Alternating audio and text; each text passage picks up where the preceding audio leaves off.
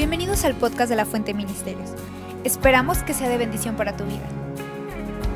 Qué bueno es alabar a Dios, ¿verdad? Es bonito estar alabando a Dios. En estos días estuve pensando, extraño que no hemos ido al Cerezo aquí en Tepic, pero he pensado, evaluado, hay muchos que recibieron a Cristo o afirmaron su vida cristiana allí en la cárcel y salen, y cuando estas personas salen, tienen que reedificar su vida, porque pues básicamente queda en ruinas debido a todo lo que pasó y aun si estuvo allí por injusticia. Y hay los que no lo logran, hay los que pronto ya los volvemos a ver, pero tú y yo estamos reedificando nuestras vidas y nuestra iglesia, estamos reedificando, y de esto quiero hablar. En Isaías 61, verso 4, dice: entonces reedificarán las ruinas antiguas, levantarán los lugares devastados de antaño, y restaurarán las ciudades arruinadas, los lugares devastados de muchas generaciones. Y Dios nos ha llamado a reedificar las ruinas. Me ha hablado de esto muchas veces. No podemos simplemente decir es una pérdida, no sirve, no. El escombro, las ruinas tienen valor. Tienes que creer esto. Ahora, yo veo mucho escombro. A mí me gusta construir pero yo veo escombro espiritual o de vidas o de sueños y visiones que tuvimos, y ahí está amontonado un montón de desilusión y desánimo, pero parece que no tenemos las fuerzas suficientes para edificar. En Nehemías 4, verso 10, dice: pero se decía en Judá, desfallecen las fuerzas de los cargadores y queda mucho escombro. Nosotros no podemos reedificar la muralla. Queda mucho escombro. Cuando tú estás viendo escombro, estás viendo el derrote. Estás viendo los fracasos, estás viendo el pecado, estás viendo todo lo que perdiste viviendo esta vida y todos tus golpes y tus problemas. Entonces es como un monumento, el escombro es un monumento de tus fallas. Yo sé que somos muy capaces de tener una lista de nuestras fallas, nuestros pecados. Cuando pegó COVID, esta pandemia,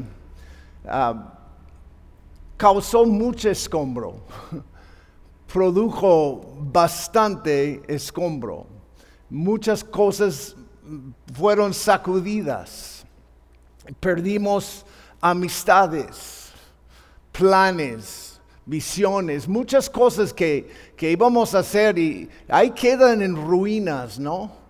Ha dejado depresión, opresión, desesperación y mucha soledad.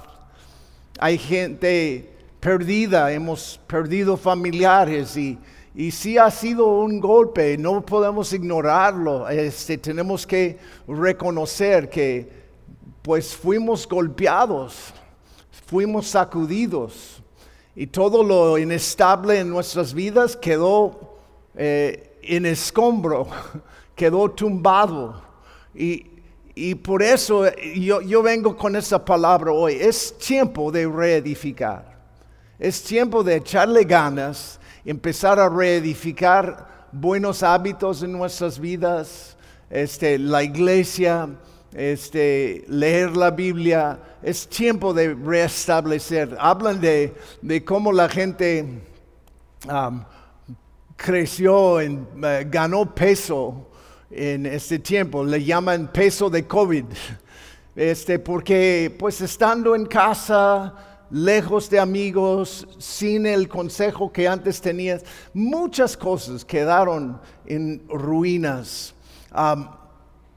El diablo ha querido usar esta circunstancia para dividirnos, aislarnos y dejar que vivamos una vida en soledad.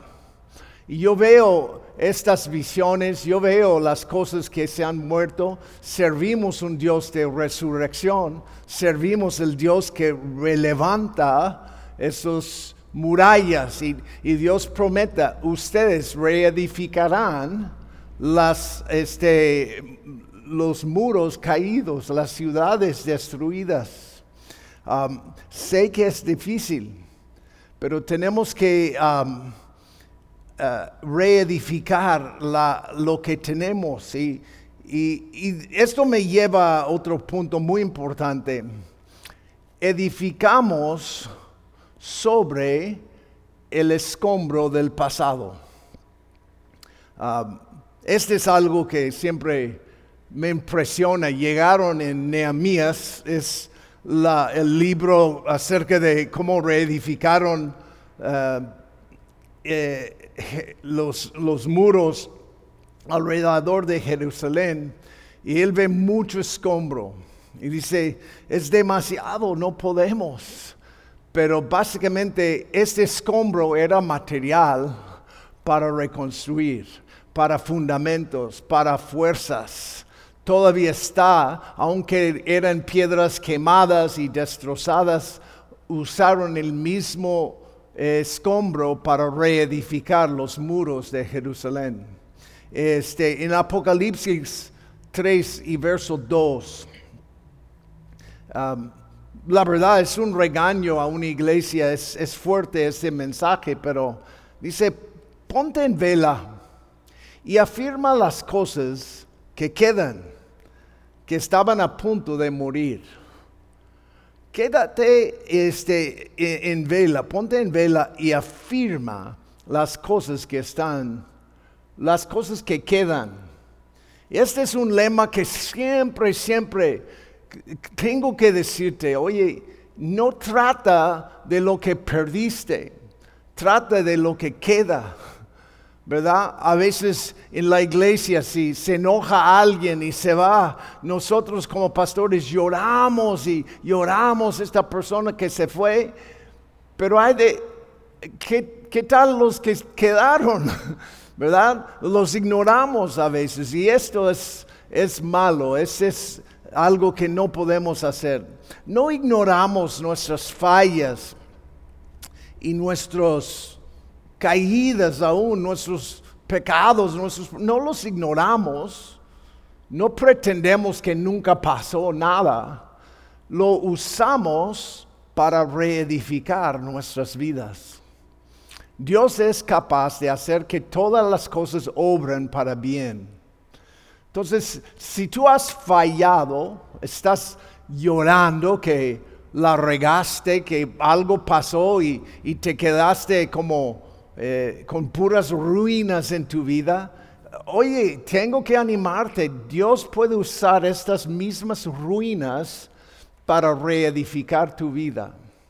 Y es algo muy importante, es una lección que tenemos que aprender. Es usar nuestro testimonio.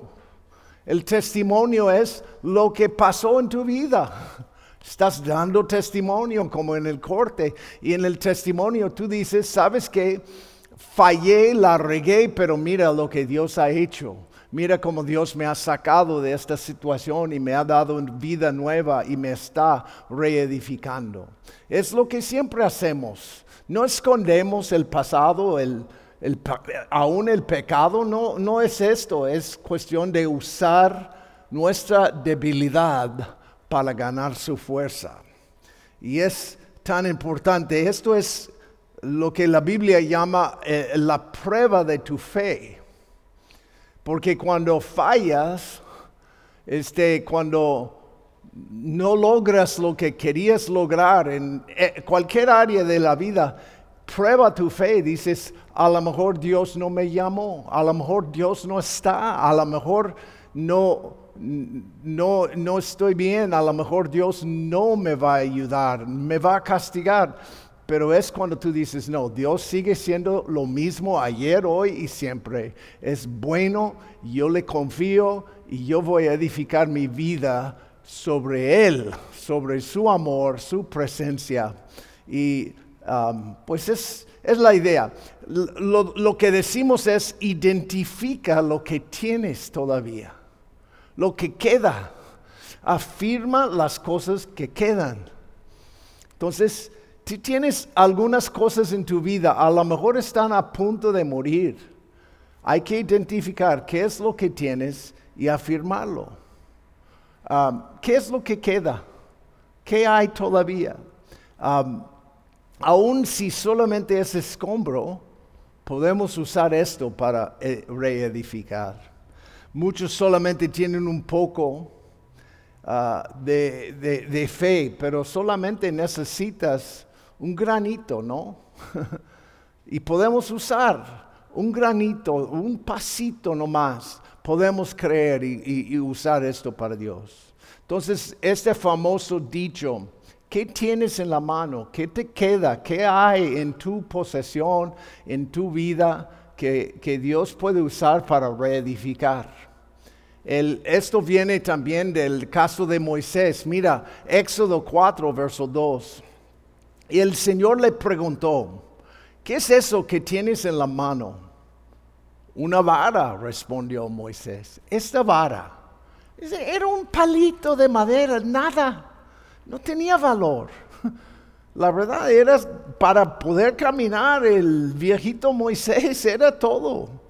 O para guiar las ovejas, yo creo que usaron la vara para guiar las ovejas, pero no era de gran valor.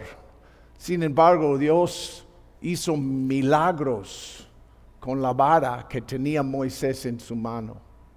Y a lo mejor tú tienes algo en tu mano y dices, no es nada, no es la gran cosa. Yo no veo cómo Dios puede usar esto. Dios usa escombros para reedificar tu vida.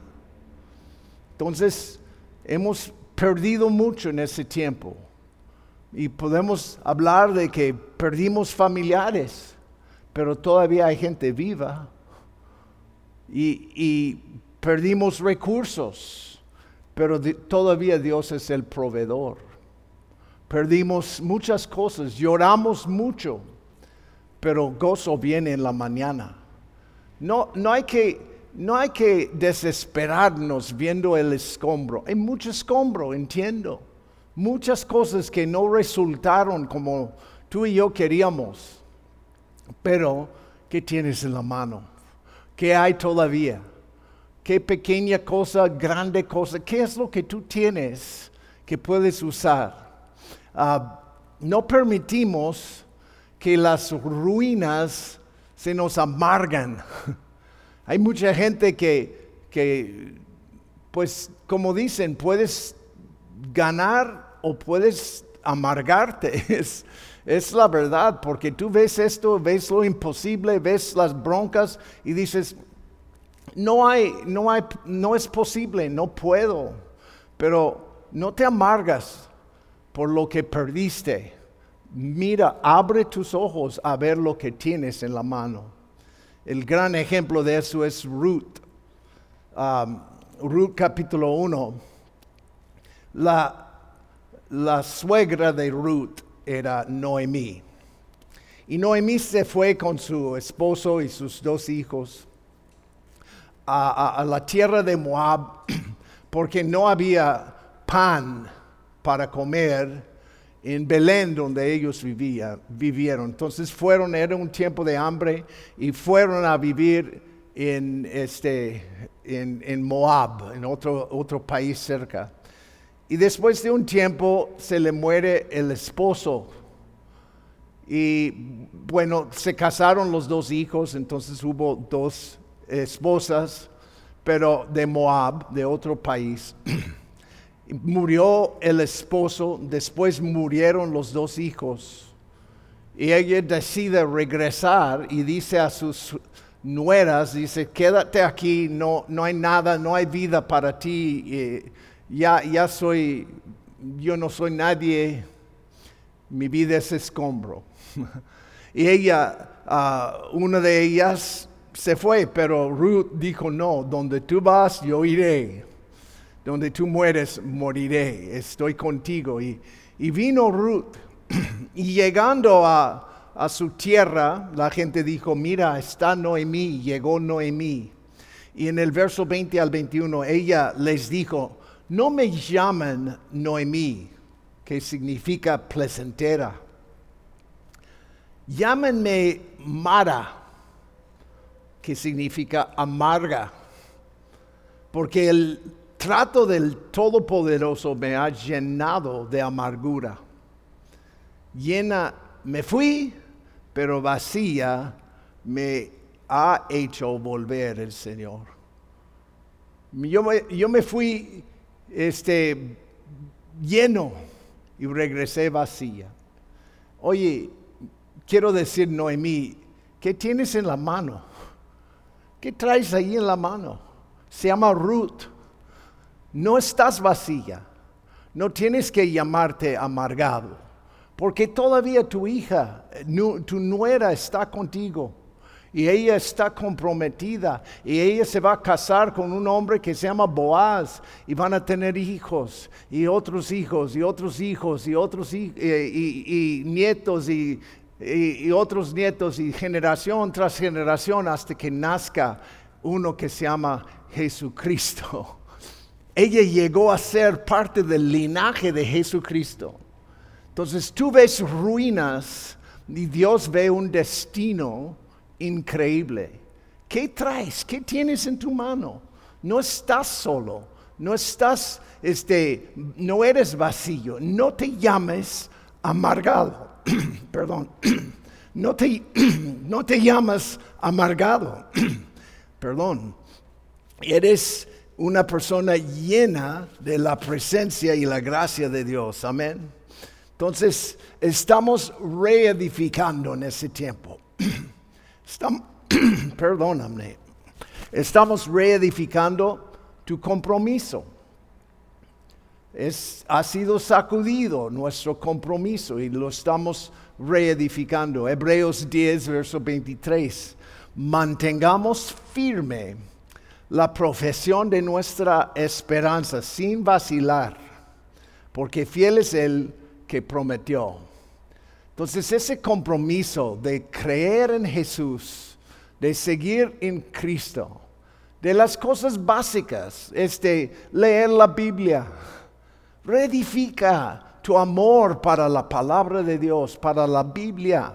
No tienes que ser científico, no tienes que ser el profesional de X cosa. Lo que tienes que conocer es la palabra de Dios. Lee la Biblia.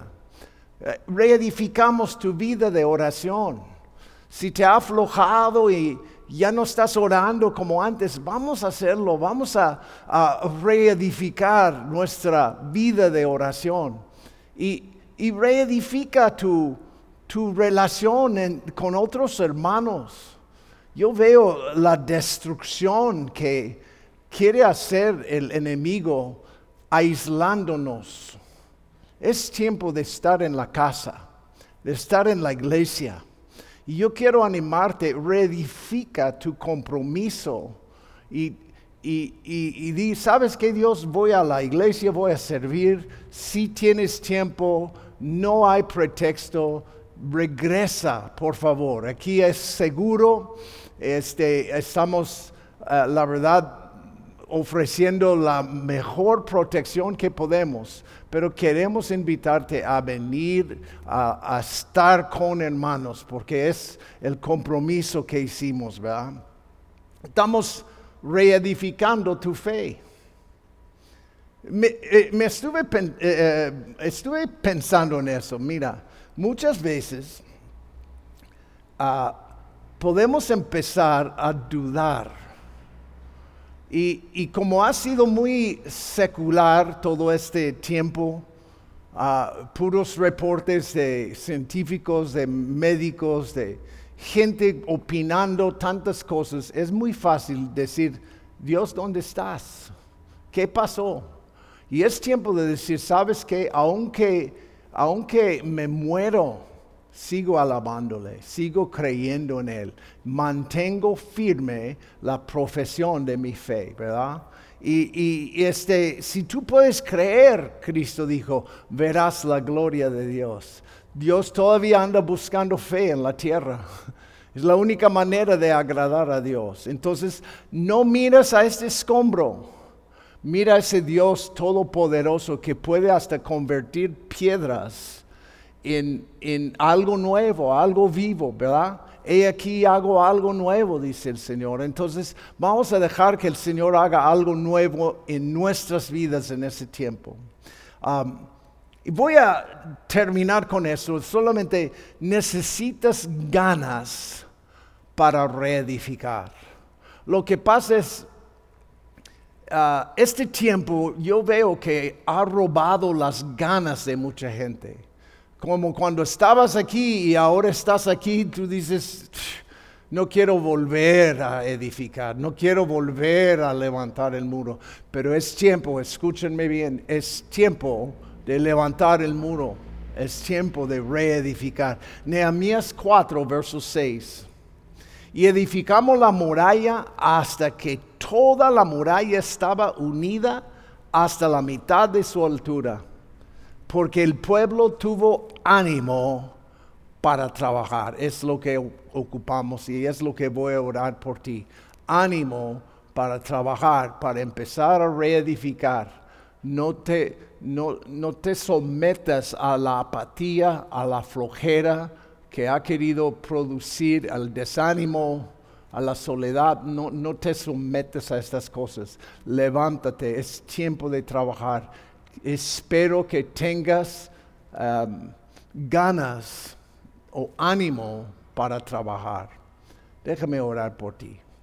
Padre, en el nombre de Cristo, gracias por cada persona escuchando mi voz.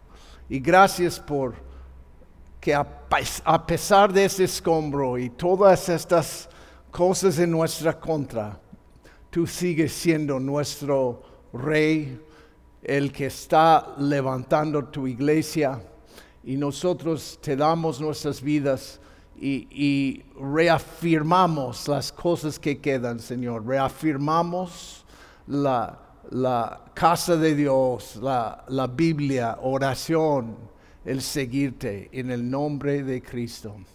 Si tú no has decidido seguir a Cristo, es el primer paso siempre. Y deja de ver las fallas de tu vida y cree esto: Él es fiel y justo para perdonarnos si confesamos nuestros pecados, si reconocemos. Entonces yo quiero invitarte ahí donde estás, confesar a Dios tu situación, tu frustración, y pida que Él te llene la vida y comprométate a seguirle. Que Dios les bendiga. Nos vemos pronto.